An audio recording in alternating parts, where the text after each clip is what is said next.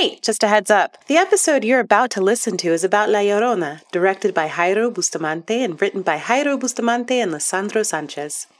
Some relevant trigger warnings for this movie include war crimes, genocide, child endangerment, and imagery of drowning, and our hosts rank this movie as existentially disconcerting. If you'd like to learn more about the movie discussed this evening, please visit our website, progressivelyhorrified.transistor.fm, for show notes and a transcript. And after the spooky music, we'll talk about the movie in full, so be forewarned, there will be spoilers. Now let's get on to the show. Good evening, and welcome to Progressively Horrified, the show where we hold horror to standards it absolutely never agreed to.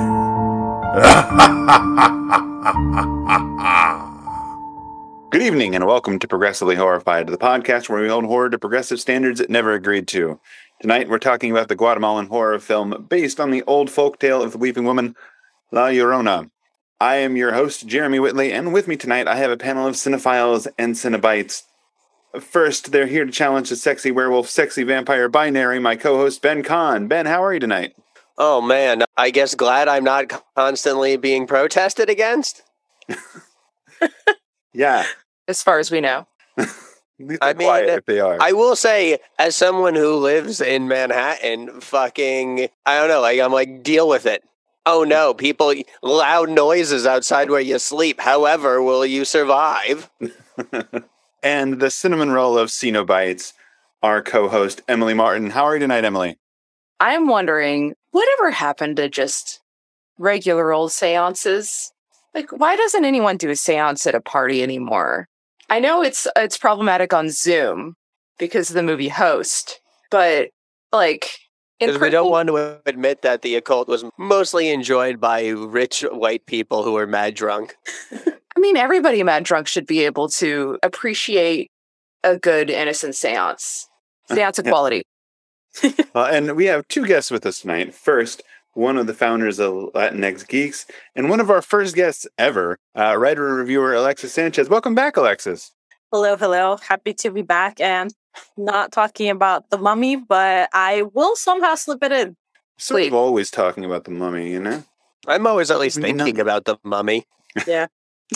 And we also have a new guest, originally from Guatemala and living in LA, working in animation and comics, including writing and drawing his Eisner-nominated original comic, The Journey, with true accounts of people migrating from Central America and the U.S.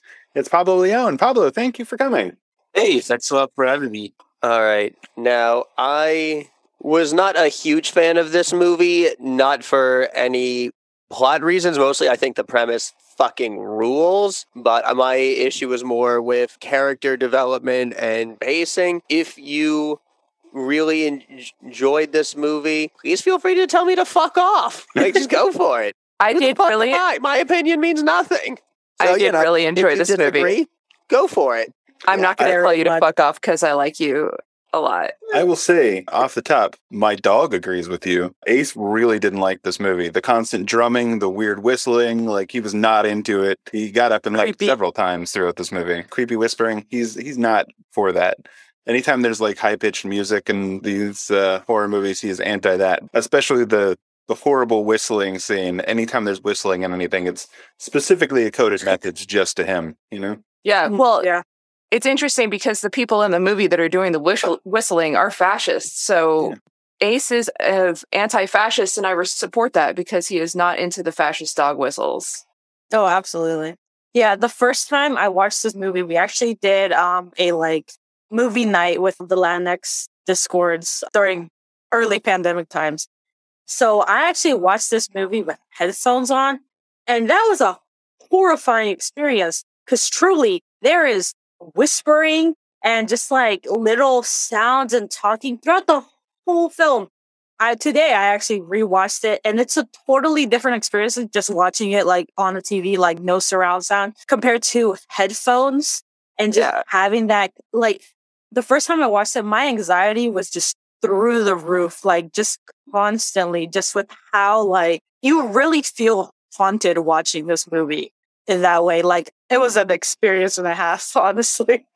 Pablo, had you watched it before this time? Yeah, first of all, I have to come clean that I'm not a huge horror fan. If my girlfriend is, and she was the one that pushed me into it, but she didn't have to convince me. I was aware of the director before. I watched another movie of his. A very similar way of filming, a lot of eerie sound. That's kind of like his style, slow pacing. So when this was announced, I was like, I like this guy, but I'm sorry, I'm not gonna do this.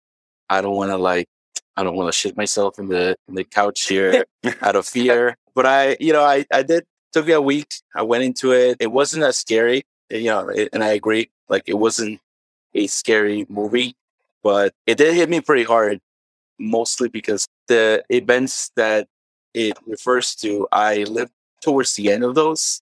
I was in the country, lived at the time when the war ended. So yeah, it kind of hit me in a different way. Mm-hmm. Different way. Yeah. Yeah, I think for me, it's a really solid drama movie. I think the promise of calling it La Llorona, where you're like, okay, there's going to be a scary weeping woman ghost that's going to kill people. And they kind of allude to it throughout, but then nobody really dies until almost the end of this movie. And the other thing for me was, you guys mentioned, I can't imagine watching it in headphones because the sound mixing is really rough in this. It goes from being really quiet to really loud in a way that I don't know if it was intentional or not, but made it very difficult to watch on the TV. It's like, I have to turn it up, I turn it back down. Turn it back down. I think that's my problem, is that just calling it La Llorona, giving us righteous vengeance spirit. My expectations for Bloodlust were high.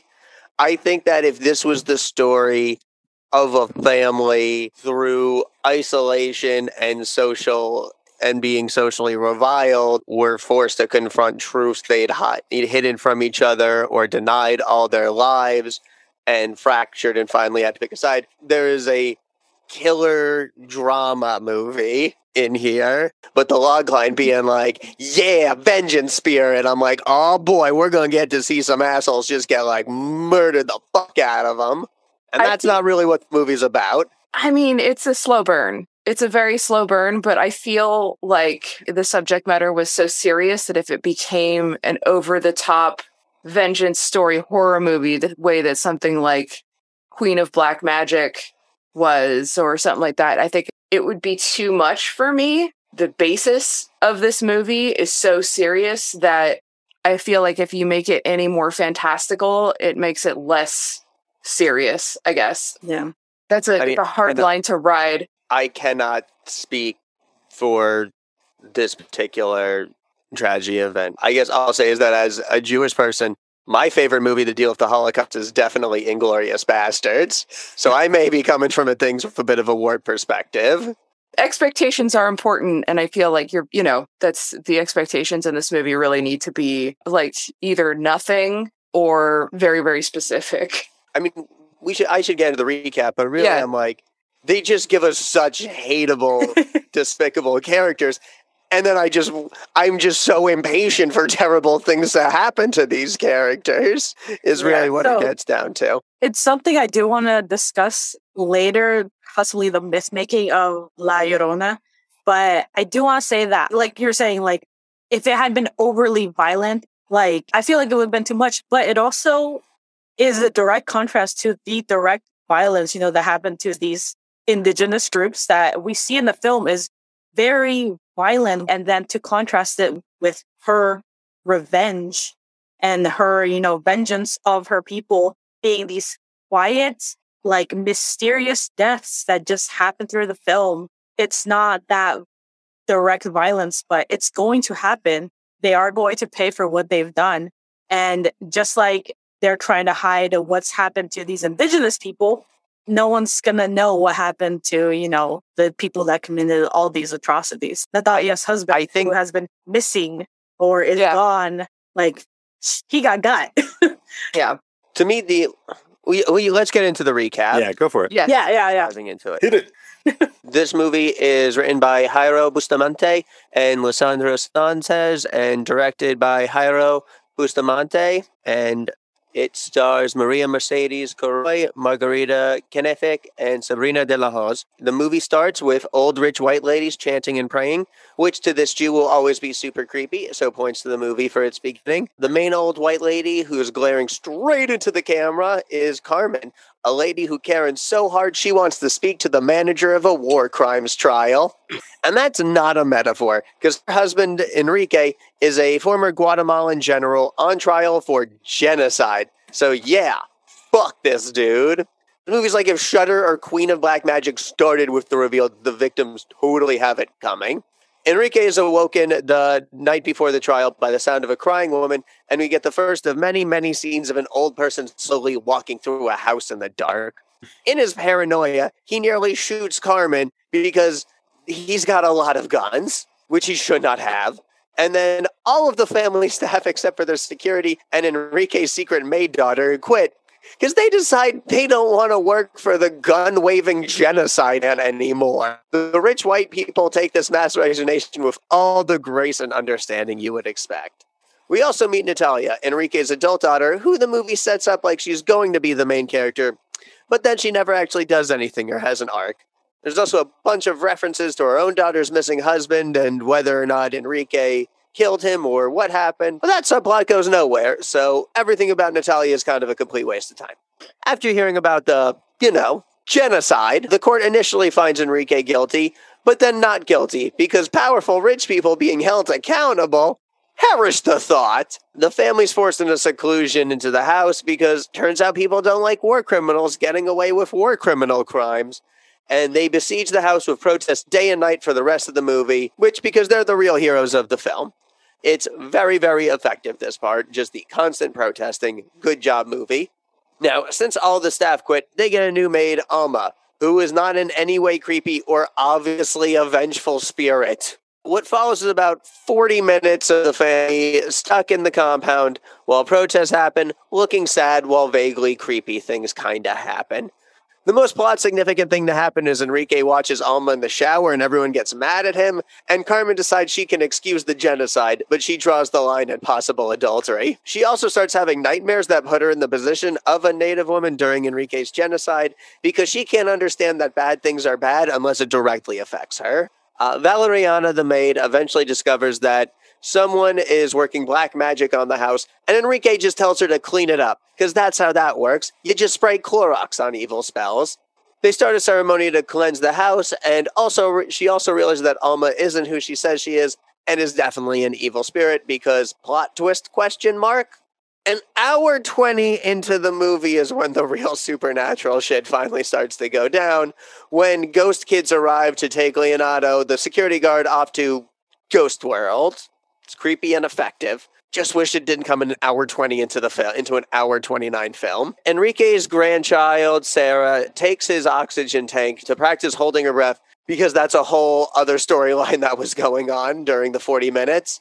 And like the mentally deteriorating psychopath that he is, starts shooting at his granddaughter in the water. Natalia finally decides that her mass-murdering papa actually really is a bad guy after he wounds her daughter, and they sedate his war crime committing ass. We then get a whole bunch of creepy ghosts looking at them, which is real effective as a continuation of the protest, but now it's all silent. Very creepy. I like ghosts, more creepy ghosts. They try to finish the ceremony to cleanse Enrique, but instead Carmen has another dream that she eventually realizes is Alma's memories, and decides to choke out Enrique in a way that's definitely cathartic. And good for you, Carmen, for finally, I guess, realizing that you needed to get rid of your genocide-committing husband. Cue the funeral scene where another general gets attacked because the curse is continuing, and that's La Llorona.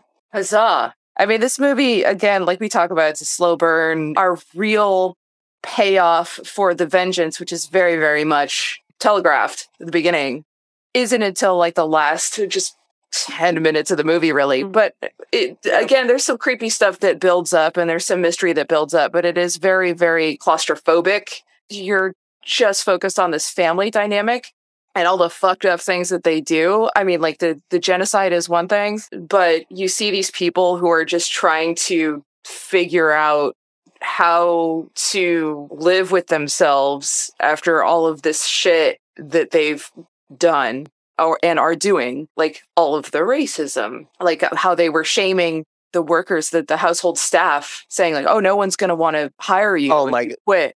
And Carmen's big thing is, we buy you tortillas. Yep. That was the big benefit that they offer. Yeah, and that's a Tortillas. very real thing in Latin America. Like white families, white rich families in Latin America still have like indigenous servants, and it's that whole idea of, well, their family, we treat them so well. Yeah, they don't get to live with their family and they get paid almost nothing. And, they serve us, but, they're family, but they're not. That's the reality of it. And like, even made better by the fact that like these indigenous people know what the fuck is going on. Like they mentioned, we can hear La Llorona is coming for him. She's whispering in his ear. Like that's another reason they get out. Like, yes, he's doing all this stuff, but like they know he's haunted.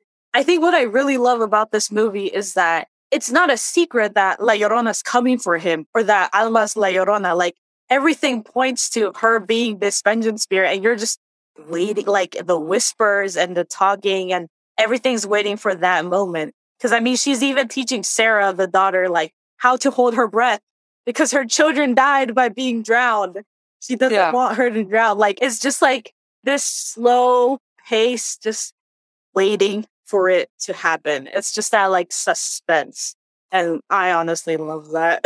Yeah, the drowning imagery of her trying to teach the daughter how to hold her breath, which is like, y'all, like, is this cool? It doesn't matter who. If somebody's like, hey, I'm going to take your kid and make them hold their head underwater. Mm-hmm. Like, it doesn't matter who they are. I do got beef with Sarah, the grandchild, at the end being like, look, I'm going to hold my breath long. I'm like, you've got an oxygen tank. That's not holding your breath. That's scuba diving. You're cheating, Sarah. Get out of here. She's trying her best. She's a child in this, and she is very, very ignorant of a lot of things that she is learning about, especially. It is very clear right away that her mother is hiding everything, like has not revealed anything to Sarah. Yeah. I feel like I kept hearing annoying old screenwriting teachers talking to me in this, which was like, a movie has to have a central problem that needs to be solved, and it's very clear from the beginning of this one that the problem is somebody needs to kill Enrique. Yes. And no one's doing it. Yes. It's like the whole movie is like, okay, somebody's got to kill this guy eventually. Clearly, he is guilty of this. He's a bad person. This is the rare movie that I come away with being like, I wish it had been a play. I think this would have been a really kick-ass play. It would have been, but I mean, the cinematography in this movie is phenomenal.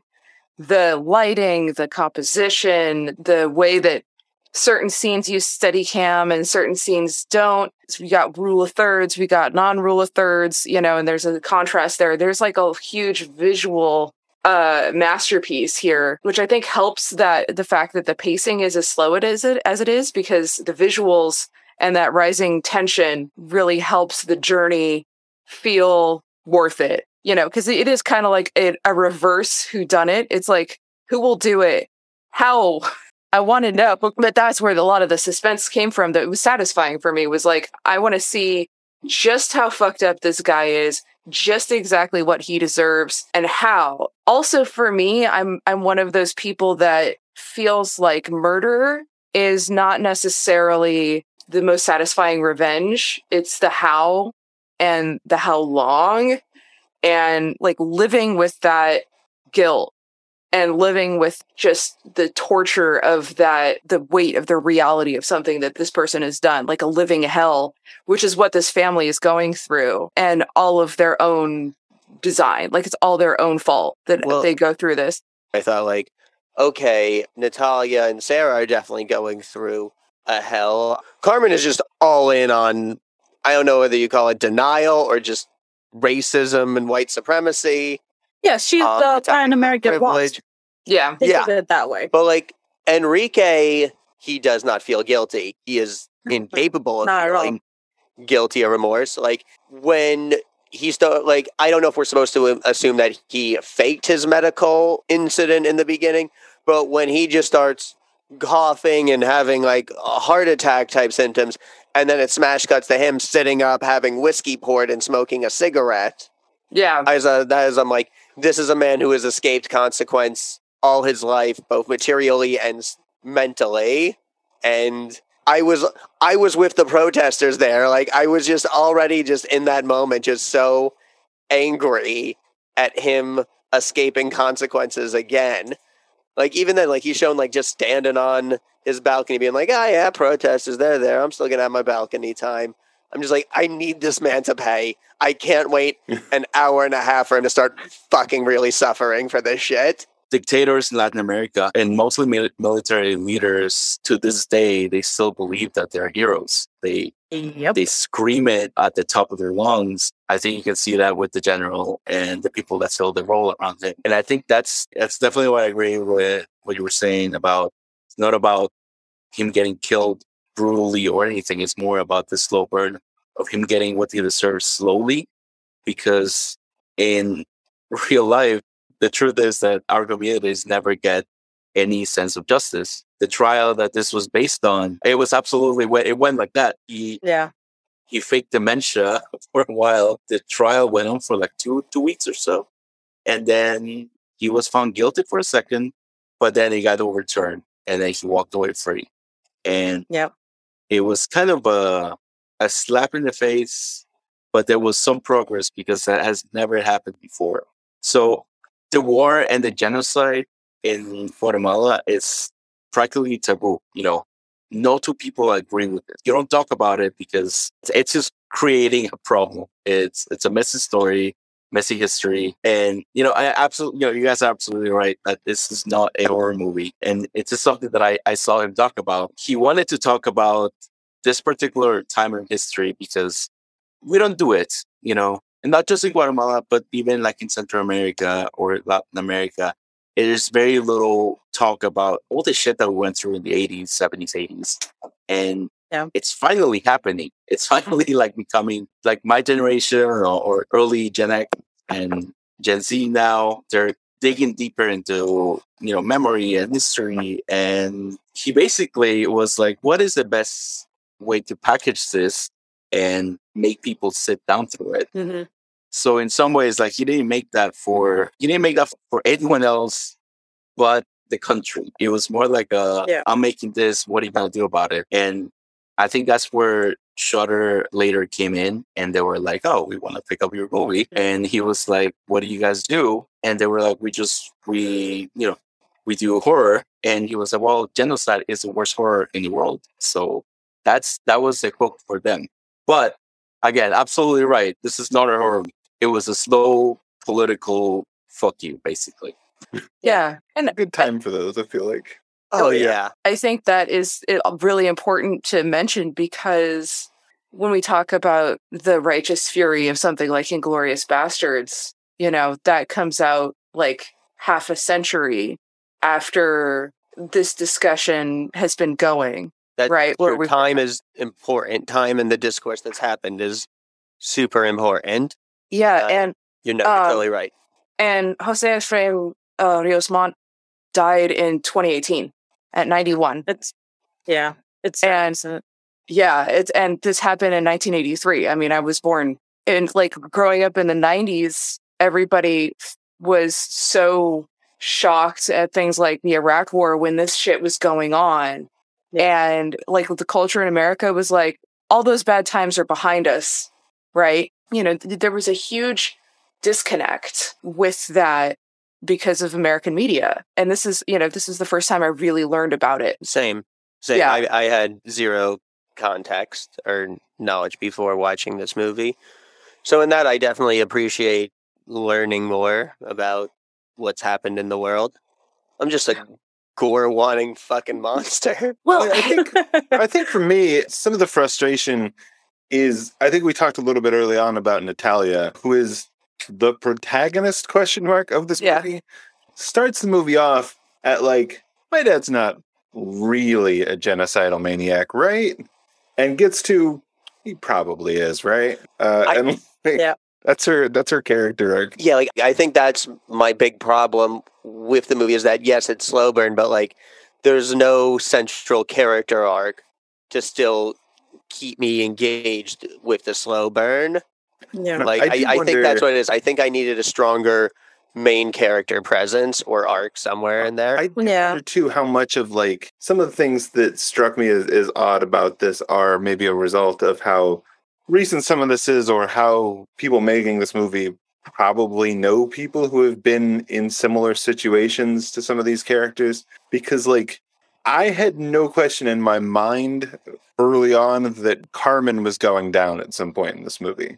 That like Carmen is specifically supportive of the fact that her husband and the other men in the army did treat Native women like dogs. They did rape them, have sex with them. She's taking it much more. She is projecting it as the Native women being sluts. Also, it's like, even the further we get into the movie, like nothing we learn more about Carmen, like makes her more sympathetic, I don't think. She only turns Enrique when it looks like Enrique is chasing other women. Like it's her face turn is still based entirely on herself and her own selfishness. It's not like, again, like I said in the recap, like it takes her having to actually experience the events of history for her to give any fucks about the actual crimes her husband has committed.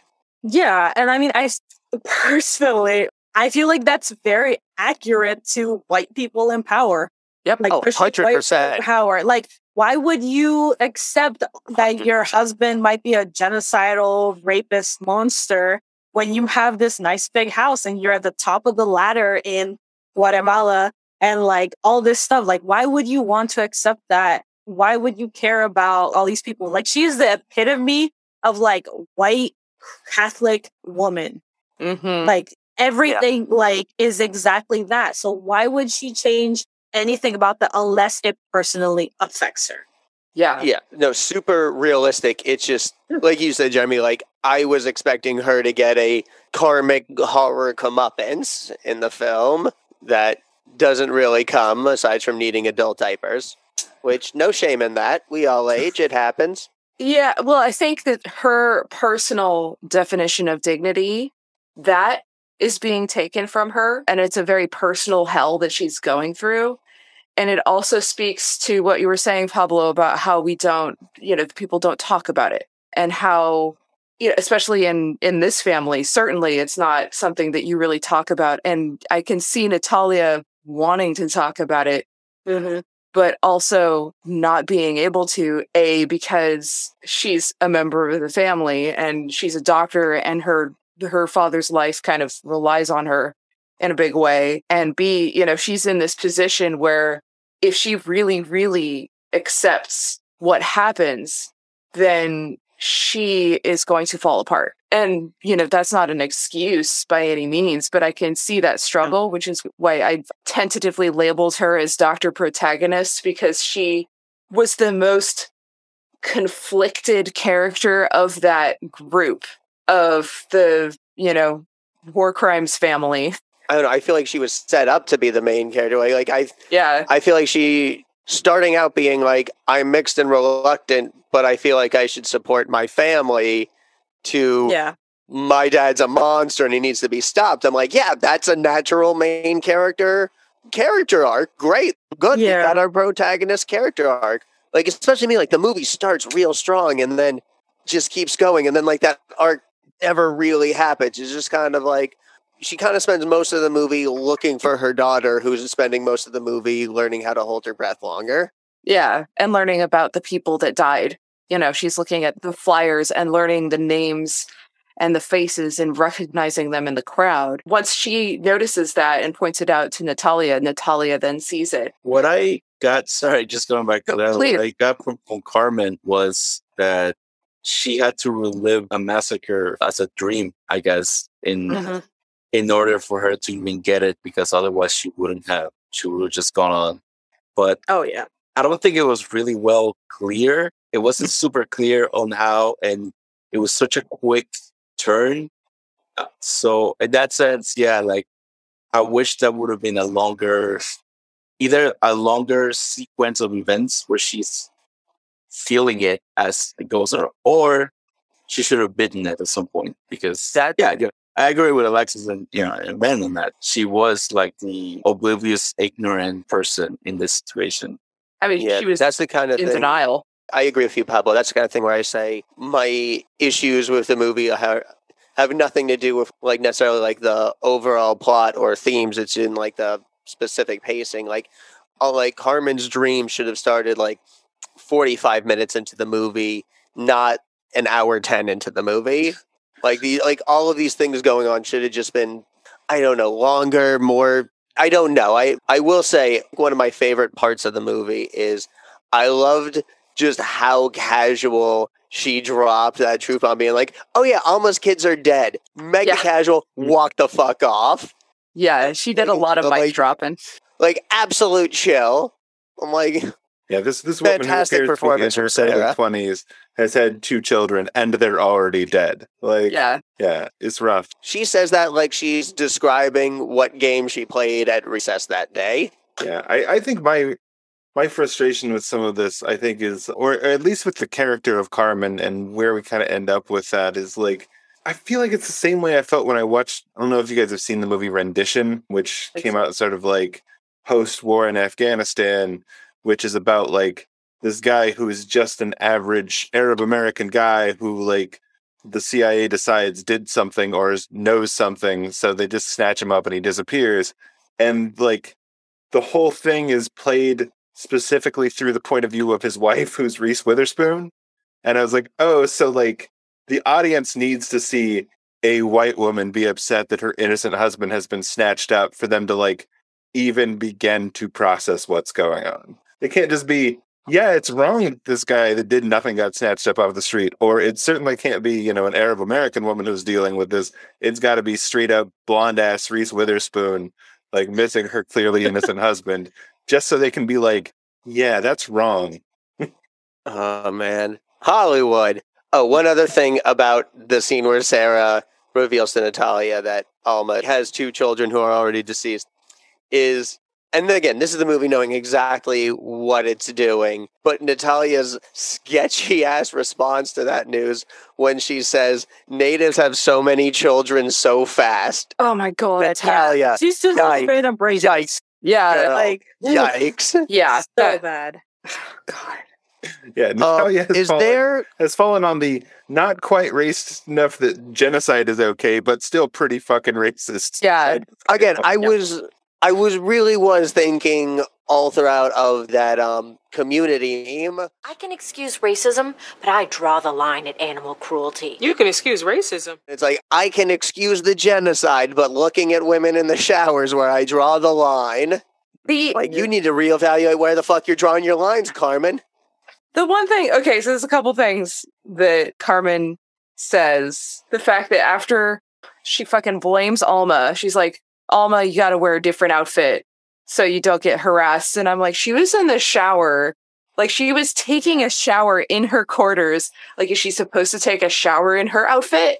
Like, fuck you. But then after that, when they take Enrique back to bed, she's like, oh no, this isn't Alzheimer's. He's just a fuck. And, I'll deal with it. He's like, he's always had an eye for women, women specifically. Like, it's so gross. Crawled. Yeah. And just like, yeah, no, it's awful. And she basically is like, locker room talk, boys will be boys. Yeah. So, like, it's so fucking, yeah. Question I have about the movie. Is there a cultural context towards the imagery of the frogs? The frog imagery appeared a few times, and I didn't know what to make of that or what that necessarily symbolized. Anyone got any frog theories? I've never seen that. My only guess is because of up north, there's a jungle area. You know, that place that Star Wars used in the, to film. Oh, yeah. Yeah. You got it? The place where Oscar Isaac is from? Yeah. So that's a very jungly area. So it has a lot of different kinds of frogs and animals. But that really threw me off too. I wasn't sure about that. There was one thing that was like, that I wish, now I feel like I'm just shitting on it, but I wish he would have just like gone more into it, only because like I know about it, but I wish it was more from it. Is that Valeriana is like the general's daughter. And that comes from, there were like 2 major massacres that happened in the 80s, specifically 82. And the soldiers, they killed about all the kids, but they took a couple with them and they just raised them as their own. And there's a great documentary about that called Finding Oscar. And it follows 2 of them when they found out about their origins. And I just kind of wish they would have gone more into it. It was just sort of like lightly touched. And I understand why he did it, because at the end of the day, as much as he wants to piss off the government of Guatemala, like, he still has to sell this movie. So, you know, I get it. But that was one thing that I was like, man, it would have been really good. I think it's remarkably kind to the people on the wrong side of this throughout, like just the way he presents it and the way that those characters are treated. Because, I mean, it would have been pretty standard for a horror movie like this, at least for Carm to die, if not also, you know, all of his kids, his granddaughter. And I think it's really interesting the way that they approach the character of Alma doing her best to make sure the granddaughter survives, like, and learns, you know, that she's trying to fix some of this. She's not just there to straight up murder this guy. It seems to be much, if these 2 words seem strange together, but sort of restorative vengeance. Yeah. You know? Yeah, I think it is like about not just wanton violence, but like justice. Like, he's the one that did all of this. So these are the people that we're going to come for. Not like his whole, we're not going to wipe out his entire lineage, but like the people that committed these crimes, they're going to pay. Yeah. You know, type of thing. I know I've been mostly critical, and this movie is dealing with like important issues and shedding light on important topics. And I feel bad I do feel bad just being mean to it. I never like being just like mean to any movie that isn't a Resident Evil or Shyamalan film. But like, I just wish it had gone like deeper on the characters there. Like, I wish we had gotten deeper on Valeriana and how she feels being from this indigenous culture, while also being like, you know, essentially probably Enrique's secret child who he keeps employed as a barely paid maid. And like, you know, what's her, I wish we got to know like her feelings more about the situation, what was going on. I wish we got more about Latona. Like, what does he feel as that perspective of a modern day soldier? Like, what does he feel defending this monster of a person? Does he agree with what happened? Does he feel he's just a person doing a responsibility? Like, but what cost does he then have to pay for protecting a terrible person? Like, maybe this could have been a play or a TV series, but like, I wish we'd just gotten deeper on all of these people and their various perspectives they would have on the situation. I personally, don't worry about them being mean, because I'm going to be very nice for contrast. I personally think that, I mean, it's a movie about ultimately there's vengeance that's happening, and it's a quiet, unfair vengeance. And, you know, people want public justice. You know, people should have some sense of public justice, because, you know, otherwise just the understanding of how things are supposed to work just gets more and more fucked. And I think that the fact that so many things are vague in this movie is really smart. And also the theme is so heavy, or I should say the subject matter is so heavy and complicated in terms of how it interacts with all these characters and how, you know, how are these characters living with that? I don't feel sorry for any of these characters, just to be clear. I mean, except for like the victims.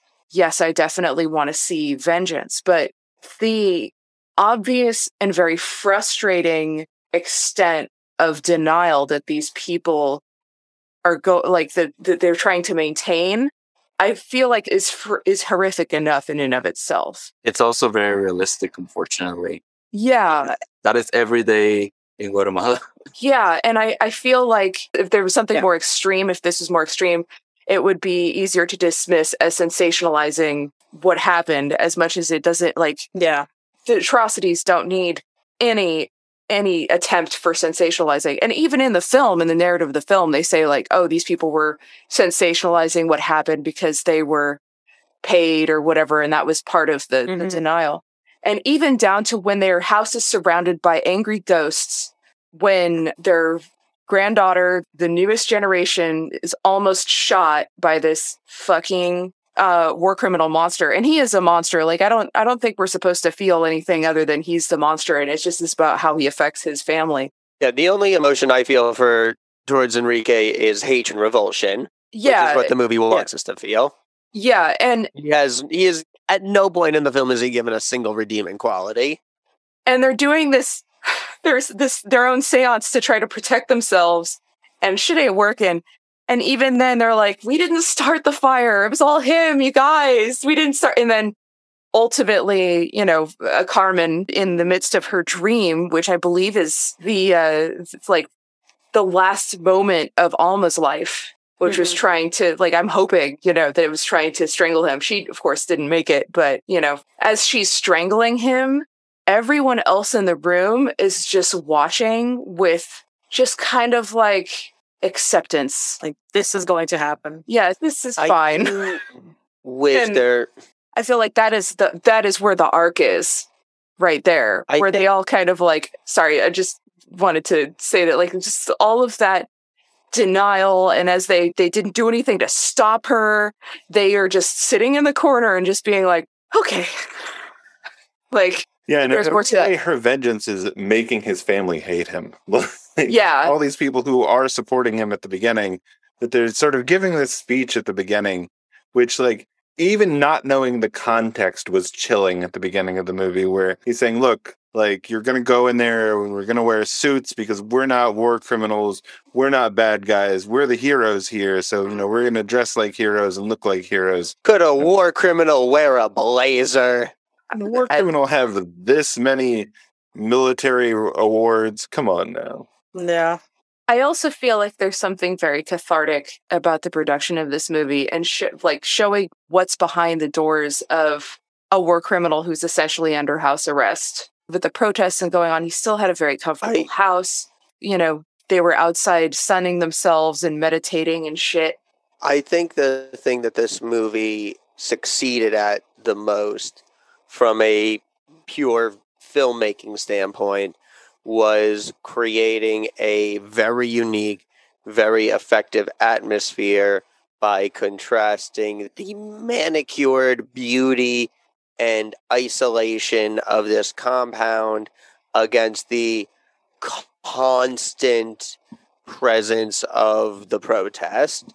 And that, this sense of, visual serenity mixed with audio discord was very effective in this film. Yeah, and I will say I gave this movie shit about sound mixing, and that is not unmerited. But there is something to be said for the fact that, throughout this movie, there is that, from the point that the protests start after the trial on, there is constant crowd noise outside. There's the sound of drums and chants and everything going off there. Yeah. And then that makes that last scene where the people are gone and it's just ghosts and everything is completely silent. It makes it incredibly eerie. Yes. Because we're 100% used to this. Yeah. It's bum, bum, bum, bum, bum, bum, bum, bum in the background the whole time. So they do a great job. That last scene, as little as they do to make a lot of the rest of the movie scary, that last scene of where they sort of bring the wilderness into that pool.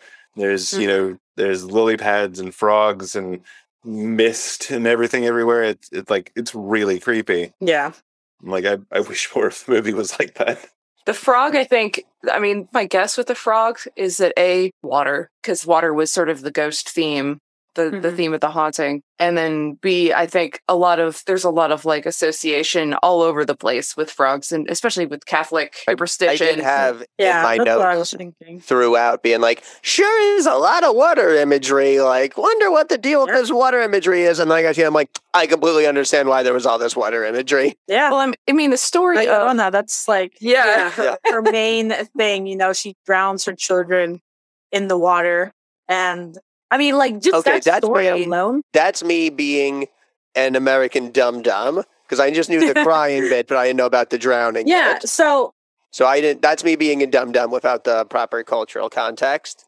Yeah, it depends by country, I guess, It's by country, region. And I think it also goes back to like older, like Jeremy, I believe you mentioned in the beginning, the weeping woman, like imagery, like that folklorish tale that's like thousands of years old. Like you could trace some of that even back to like, ancient Greece. But it's this essential story of a woman done wrong and then her, either losing it or something like that and drowning her children. So that's kind of the essential story. But La Llorona, depending on where you're from, it also goes back to indigenous stories and to the conquest of Latin America.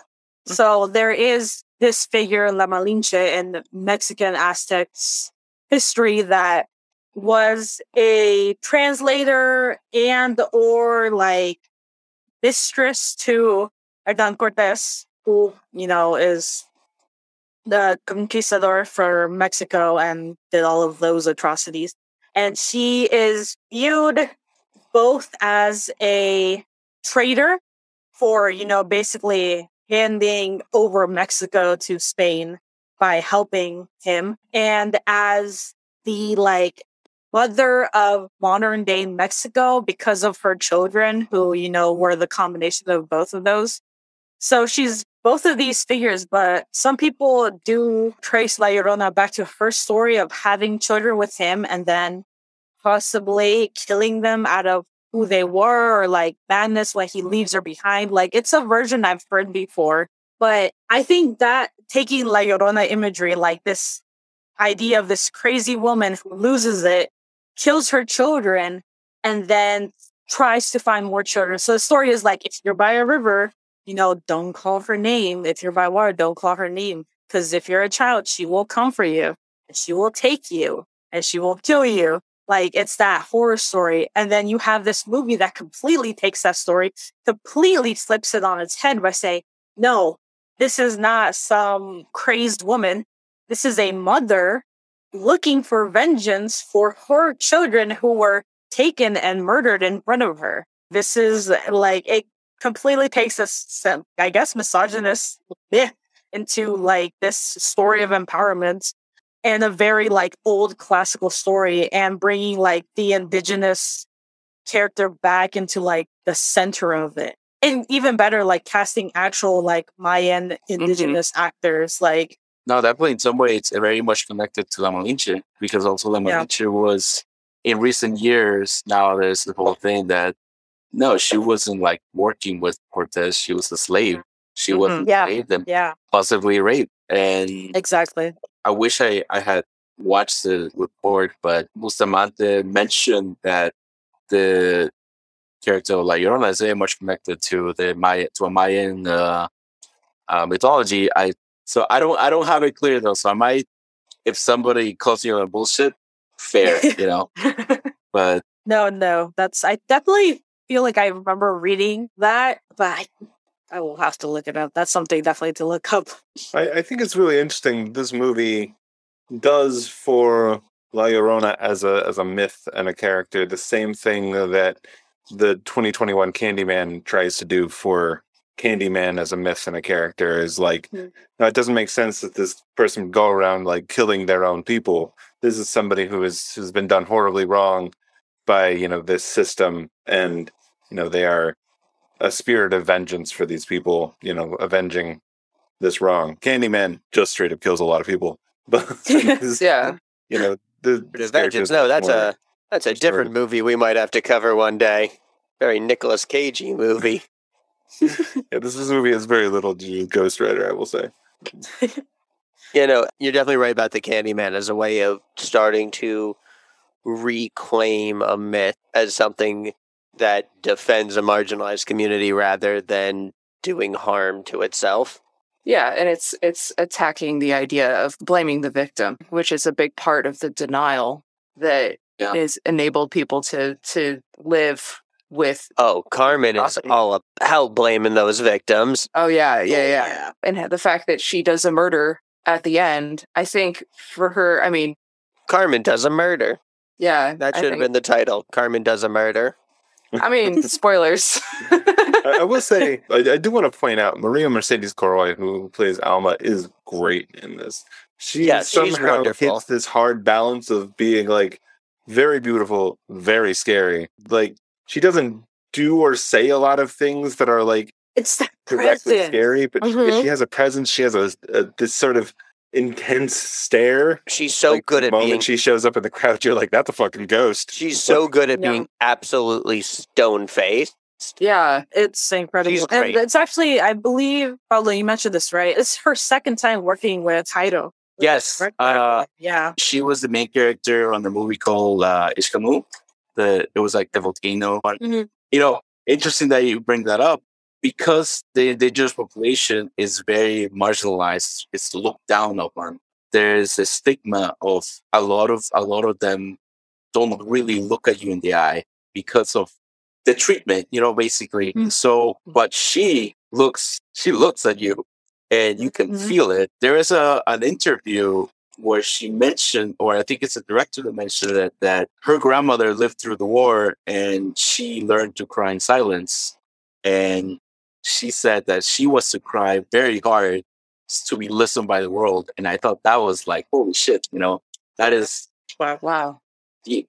But yeah, no, she's amazing. I think she's in another show too. She's definitely blowing up. And Well, she's cast in the new Wakanda Forever. Black Panther. Yes. Really? She's going to be. Oh, that's dope, dope, dope.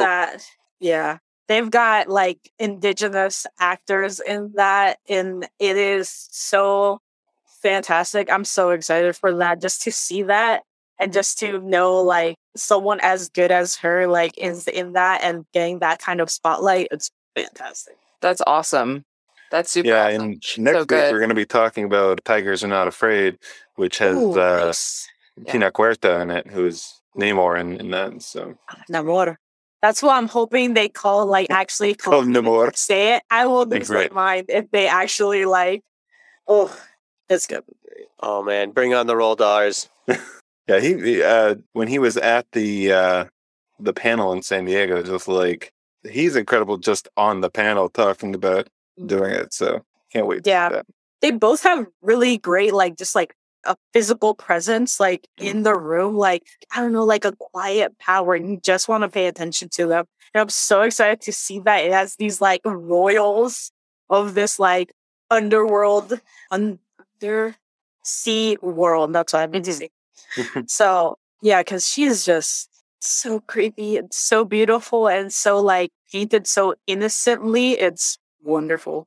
Yeah, she does have kind of in this film in La Llorona. She has an innocence to her as well, in the way that she just kind of moves and looks around and just kind of does her own thing, but also very elemental, which I think is what really works for that character because she is elemental. I mean, she's essentially an elemental. They put her in that flowy white dress, which looks very ghostly when she's Yeah. walking around, and then it blows in the wind. Her hair just blowing. Oh gosh. That's regarding what Pablo said about the crying. Nobody in this movie cries on screen.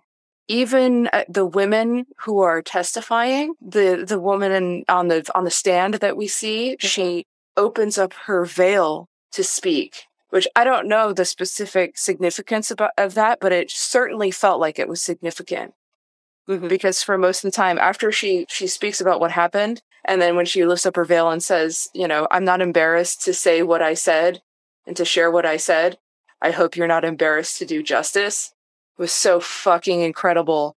And none of these people, I mean, like, even as this family is dealing with the protests, they're also not crying, which I feel like is really, really important. Because if we saw them crying, we would feel more sorry for them, I think. Or we'd feel like we would be supposed to be feeling sorry for them. I don't know if we would actually feel knowing what The only time that somebody does cry is Carmen at the end when she is scream crying about, the death of her dream children. Oh, yeah. Choking out her husband. They all have the wailing from Alma. Yeah, I'm screaming my children and the end. But it's off. Like we hear the weeping, but it's always disembodied. Yeah. And then when we actually see the crying, we also see Carmen as Alma in the hut in the field as she's protecting her children, and she's crying then, and that's when she urinates herself in fear, and then she wakes up and realizes that, and she doesn't tell anybody that this is why. Her daughter says that, oh, it's normal for people of your age. And Carmen says absolutely nothing about why, what the context was that she remembers for them. She definitely remembers. Yeah, I want to say, we got to get to our couple of questions here, but I do want to say this ends with this cover of La Llorona by Gaby Moreno, which is beautiful. So, like, I'd say don't cut out when you hit the credits, because, like, it's gorgeous. So, yeah, check that out. She went all out. That one. Yeah. I was listening to that before jumping. Yeah. It's really good. Yeah. It was definitely like, I was tired. It was late at night and I was like ready to shut it off. But she's like, that started and I was like, wow, she's really killing it. So I think we've covered racial social justice and how the scene deals with class pretty well at this point. Guys, do you feel like the movie was feminist or dealt with, any sort of feminist ideas in a meaningful way? I mean, I think so. It definitely ground Enrique's crimes in the woman's perspective. Like, it was all women who were the witnesses at the trial. Yeah. I mean, I do think this movie is feminist. I don't think you find it in Carmen and Natalia. I think you find it in Alma and the other indigenous women who, through legal means, who through protest, who through ghostly shenanigans are the ones seeking justice. In all instances, we are given context for the severity of these crimes through their eyes and experiences. And I think it's very honest with Carmen and Natalia in, a very in-your-face sort of way, how their ignorance and their arrogance, they did start the fire. They were there, They have no right to ask these ghosts for their mercy. Mm-hmm. Yeah, Carmen. I do believe that it does, to a degree. Yeah, it does bring it in more of a feminist view. I think because of the way that the war went, and it's documented that a lot of the strategies were to do as much damage as they could to women, because how do you cut off, in their words, how do you stop the seed of revolution? You stop it with women. And it was a horrible time. They did horrible crimes to them. So I was really glad that it wasn't framed from the perspective of, somebody else. Not that no one else suffered, but it was definitely the ones that suffered most were indigenous women. So on that degree, yes. Yeah, I think it's important that it doesn't pull punches for Carmen. Like, that she is somebody who, she doesn't seem to have much in the way of feminist views in the first point, but like whatever care she does have about other women does not extend to Native women specifically. I would go as far to say she does not view them as people. And the movie is very frank about that. I had a question about, because they have a woman as the judge that hands out the verdict. Whose verdict is thrown out almost immediately. Yeah, her verdict is also thrown out. But historically, do we know if there were women judges? Yes. So it was actually, she was very much like the one that was pushing for him to get convicted. She is very, very much heralded as a pillar of justice over there. Okay. And I guess, semi-fun fact, once the war ended unfortunately with a priest getting killed. And that created another trial that she was actually had experienced, and somebody threw a grenade in her house. Oh, geez. So no. So it was like, it's a lot. But yeah, she was the one that was really pushing against his lawyers as well. So yeah, they got her right. I believe there's also another woman that showed up, another indigenous woman that was in the movie as a cameo, and it's Rigoberta Menchú. She was in the trial. Rigoberta was in a documentary in the 80s that kind of put a spotlight on the war at the time. What happened was there was a fight, and the Spanish embassy was lit on fire with her father inside it and multiple people. And that was like a sort of like a domino effect. but she was very much like in the spotlight. She's actually a Nobel Peace Prize because of this situation. She was also in the movie as well. She had a smoke and cool. Yeah. Amazing. Let's look her up some more. I'm doing that right now. Absolutely. I would ask, we usually look into any sort of LGBTQIA plus themes. I don't feel like there's much to get into here in this one. Yeah, no. No. Does not touch on that at all. Nope. All of us just nodded. It's like, yeah. It's pretty straight. Yeah. Yeah, it does deal a little bit with physical and mental health, almost all around, you know, the villain of the piece and him possibly, you know, having Alzheimer's, dealing with that. How much of that is real and how much of it isn't is yeah, I was going to say dealing with movie. that as exploration of mental health, I think is complicated by what you were saying, Pablo, about how the real life basis for this guy faked dementia as part of it. So I think that hanging over all that makes it really hard to look at it as really draw any conclusions about Alzheimer's specifically as a theme or affliction. I also think it's like one thing I think I say a lot is mental illness is not an excuse to do bad things. Yeah. You know, so like lots of people have Alzheimer's and they never committed any genocides. Or, you know, watch their servant in the shower and be a disgusting old man. Oh, so I hate it. What he says specifically for that is he says, everyone knows I sleepwalk. And then says, you've never sleepwalked. Yeah. Immediate. That's like why I needed like cathartic violence, was just being like, God, this monster of a man like will immediately just pivot to lies and denial. Like we'll never, this man will never suffer an ounce of guilt or remorse. Yeah. Yeah, I guess the next question, I think, is just rounding it up. Does everybody feel like this movie is worth seeing? Would you recommend people check it out? 100%. Yeah. 1,000%. I'm a little more torn. I've obviously been a little critical, but if you know absolutely nothing about this historical event like I did, it's definitely a good place to start to at least get you asking questions and wanting to learn more about, a real tragedy that did happen. So watch it for the educational aspect. I mean, I wouldn't recommend it for as a horror movie. It's not. I think it has elements, of mythology of horror, loosely magical realism. But it's more or less. Exactly what I was just about to say. Yeah, it's very loose on that. It's not so. I can't say where it would fall in the category. It's definitely not a horror movie, so I wouldn't recommend it. As if you just want to like get scared or anything, I wouldn't do it. But for everything else, absolutely 100%. Yeah, I would say this is a drama with supernatural elements that borrows from a horror folktale. Yeah, to sort of set the setting. I think the name La Llorona maybe doesn't do the film itself many favors, but also it possibly will get people to watch this movie that wouldn't watch it otherwise and like learn something that maybe they should know about. So like I definitely think searching for it. Yeah. Put in La Llorona 2019 Jairo Bustamante, because if you just put in La Llorona 2019, you're gonna end up with The Curse of La Llorona, which was don't watch that. Just don't watch that. Like, they have a Mexican family who's just side characters when they should have been like the main characters and all just kinds of nonsense. It's not good. I mean, maybe you guys should review it just to.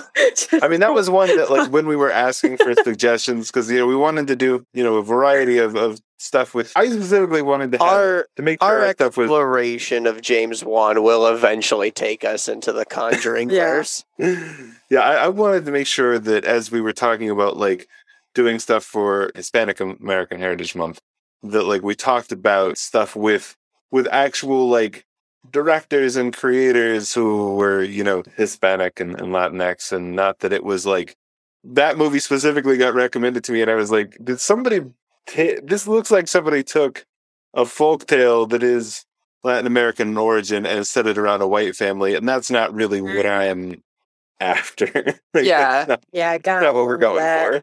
Yeah. So I do think it's worth checking out. I think people should definitely watch it, and it's on Shudder.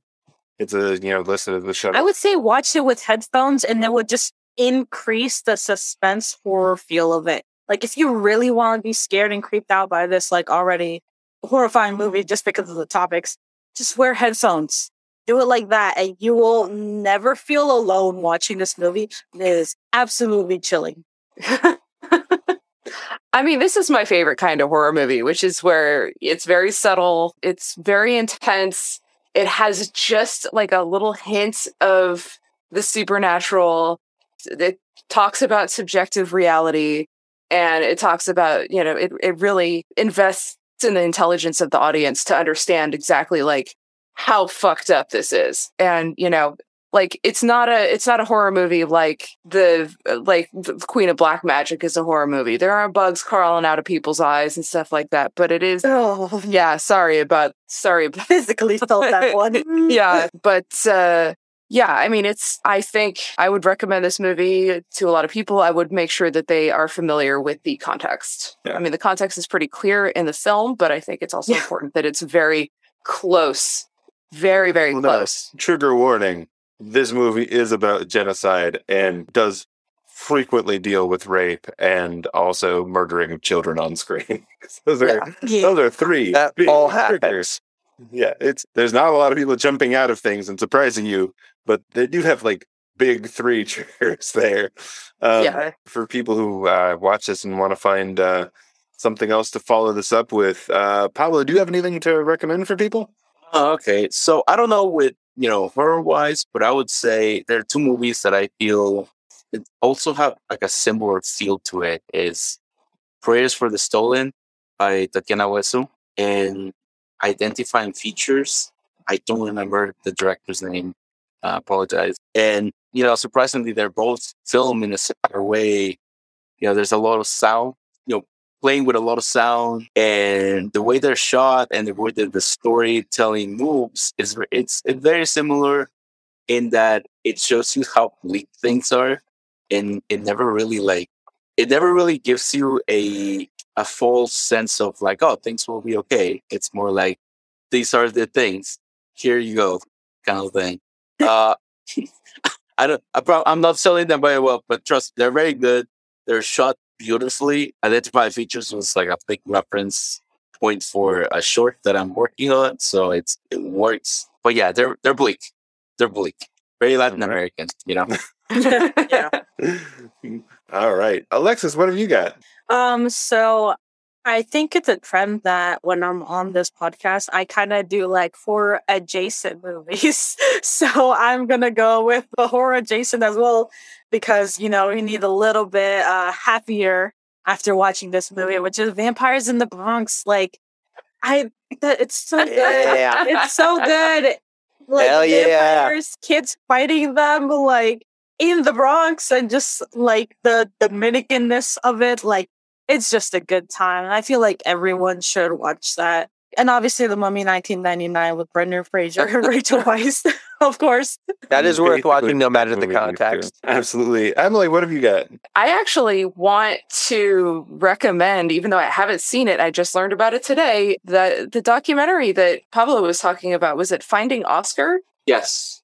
Yeah, that sounds really interesting. So I'm recommending that to you and me and all of us that haven't seen it yet. Thank you for mentioning that. Yeah, it's hard, but I hope I hope you enjoy it in some way. Don't enjoy it, but No, I get it. Like, I would love to know more of the facts about this situation, because it's one of these things that this movie really showed me. If I may throw one more, please. There was a book that was called The Art of Political Murder, but it was recently made into a documentary. It's on HBO Max. At least that I remember, it was still there. I don't know. As of last week. Yeah. But that one deals with the messy downfall that was the end of the war, which is covered in this movie. I don't know if it's a terrible trend, but a lot of Latin American wars and events, they usually tend to either start with the murder of a priest or end with a murder. So this one, yeah.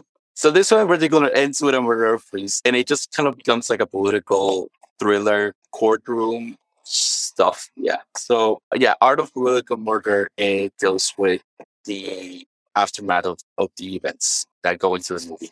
Oh, yeah, I'll have to check that out. Awesome. Ben, what have you got? So I'm going to recommend a story of how one man's endless pursuit of evil deeds inevitably drives away his family and condemns him to a life worse than death, and that is Godfather 2. Pretty good, yeah. No punchline. Those themes check out. Go watch Godfather, Godfather 2. Yeah, you can still skip Godfather 3. All these years later, we're still fine with that. Yeah. As for me, I think, we've already mentioned a couple of things that I feel like hit kind of adjacent to this, and that they do deal with social themes. They're a little less straight up horror-y, but are still very good. Like the 2021 Candyman, I think was very similar to this, if not a bit more scary. And the Queen of Black Magic, which we talked about. I'm not sure if I recommended it on here before, but another one that hit me is The Lodge, which is I know is available on, I believe, Hulu right now. As far as I know, they're not purging random things off their system. God. And The Lodge is set in America, and it's about a woman who has escaped this cult that her father was the leader of, this hyper-religious cult, and she is supposed to be going on a trip with her new husband and her two stepchildren that she has just inherited by marrying this guy. And he has to go away for work stuff as soon as they get there. So she's sort of left there with these two stepchildren that hate her. And it starts to become clear that her cult seems to be coming for her in this sort of like snowed in cabin that they're at in the middle of nowhere. Things start getting very bad and very strange very quickly. It has the same sort of shut-in feeling, and I think deals a lot less with sort of country stuff and a lot more with religious community stuff, and dealing with the fact that your father may be a horrible person and all of that. But it's that one is also kind of a rough watch, but definitely worth checking out, and is, again, maybe not straight up horror, but is very unnerving, much like this movie was. Yep. Well, with that said, let's go ahead and I want to make sure that people can find you guys online if they want to, follow up, talk to you more. Pablo, where can people find you online? Where can they find out more about your work as well? Yeah. I'm on Instagram and Twitter as RTPapster, and my website is rtpapster.com. I guess, if I may, I would like to plug in a book that I'm working on. Well, two books that I'm working on. One comes out in October. It's like a Spider-Man book. Really nice. Very friendly, And the second book is called Silence Voices. It does come out in 2024. It's a graphic novel, but it does deal with this actual topic, the Guatemalan Civil War. So, I know it's a while, but man, like, time flies. You blink it. Oh, yeah. And, you just put a Google Calendar, like, alert for the month and year. And yeah. So, that films out, September 2024. If this particular movie was kind of your jam, that one is similar. This is why I was such a hard defender of this movie, because I'm like, okay. Everybody who tells stories about this time is great. Yeah. Necessary stories. Again, if I have been overly critical and you feel like yelling at me over it, please do so. Go right. You have earned the right to. Yeah, and Alexis, what about you? Where can people find out more about you and your stuff? Yeah, you can find me at Latinx Geeks on Twitter, Instagram. We're hopefully going to be ramping things back up in 2023. But I specifically want to actually shout out Fandom Forward, formerly known as the Harry Potter Alliance, but they have graduated on to Fandom Forward. And they do amazing fan activism. And most recently, I was part of the Fan Organizer Coalition, and we pretty much worked on a set of best practices on how to create a fan organization and how to make that a space for activism and for just creating a safe place to organize as geeks, from multiple communities. So yeah, I would say definitely check them out. Check out the Fan Organizer Coalition, and look out for any Latinx geek stuff. Awesome. Absolutely. And as for the rest of us, as always, you can find Emily at Megamoth on Twitter, at Mega_Moth on Instagram, and at megamoth.net. Ben is on Twitter at BenTheCon and on their website at benconcomics.com, where you can pick up all of their books, including Immortals Phoenix Rising and Renegade Rule. And finally, for me, you can find me on Twitter and Instagram at jrome58, on my website at jeremywhitley.com, and you can check out everything I write there. And, of course, the podcast is on Patreon at Progressively Horrified, on our regular website at progressivelyhorrified.transistor.fm, and on Twitter at ProgHorrorPod. We would love to hear from you. If you want to come yell at Ben, that's the place to do it. You can also yell at me or Emily if you want to, but, especially if you want to yell at Ben, that's the place. Yeah. So speaking of loving to hear from you, we would love it if you would review this wherever you're listening to it. 5 stars helps us find more listeners, and helps more listeners find us. And again, I do want to thank you to Pablo and Alexis for joining us. It was great to have you guys. Thanks for coming in. Yeah, thank you for having me. Yeah, thank you. Of course. And as always, thanks to Ben and Emily for joining me, and thanks to all of you for listening. And next week, it's going to be just as heavy as we talk about Tigers Are Not Afraid. But join us anyway, because that's a real good movie. Until then, stay horrified. Progressively Horrified is created by Jeremy Whitley and produced by Alicia Whitley. This episode featured Jeremy, Ben, Emily, and Alexis Sanchez and Pablo Leon. All opinions expressed by the commentators are solely their own and do not represent the intent or opinion of the filmmakers, nor do they represent the employers, institutions, or publishers of the commentators. Our theme music is Epic Darkness by Mario Colo 6 and was provided royalty-free from Pixabay. If you like this episode, you can support us on Patreon. You can also get in touch with us on Twitter at ProgHorrorPod or by email at progressivelyhorrified@gmail.com. Thanks for listening. Bye.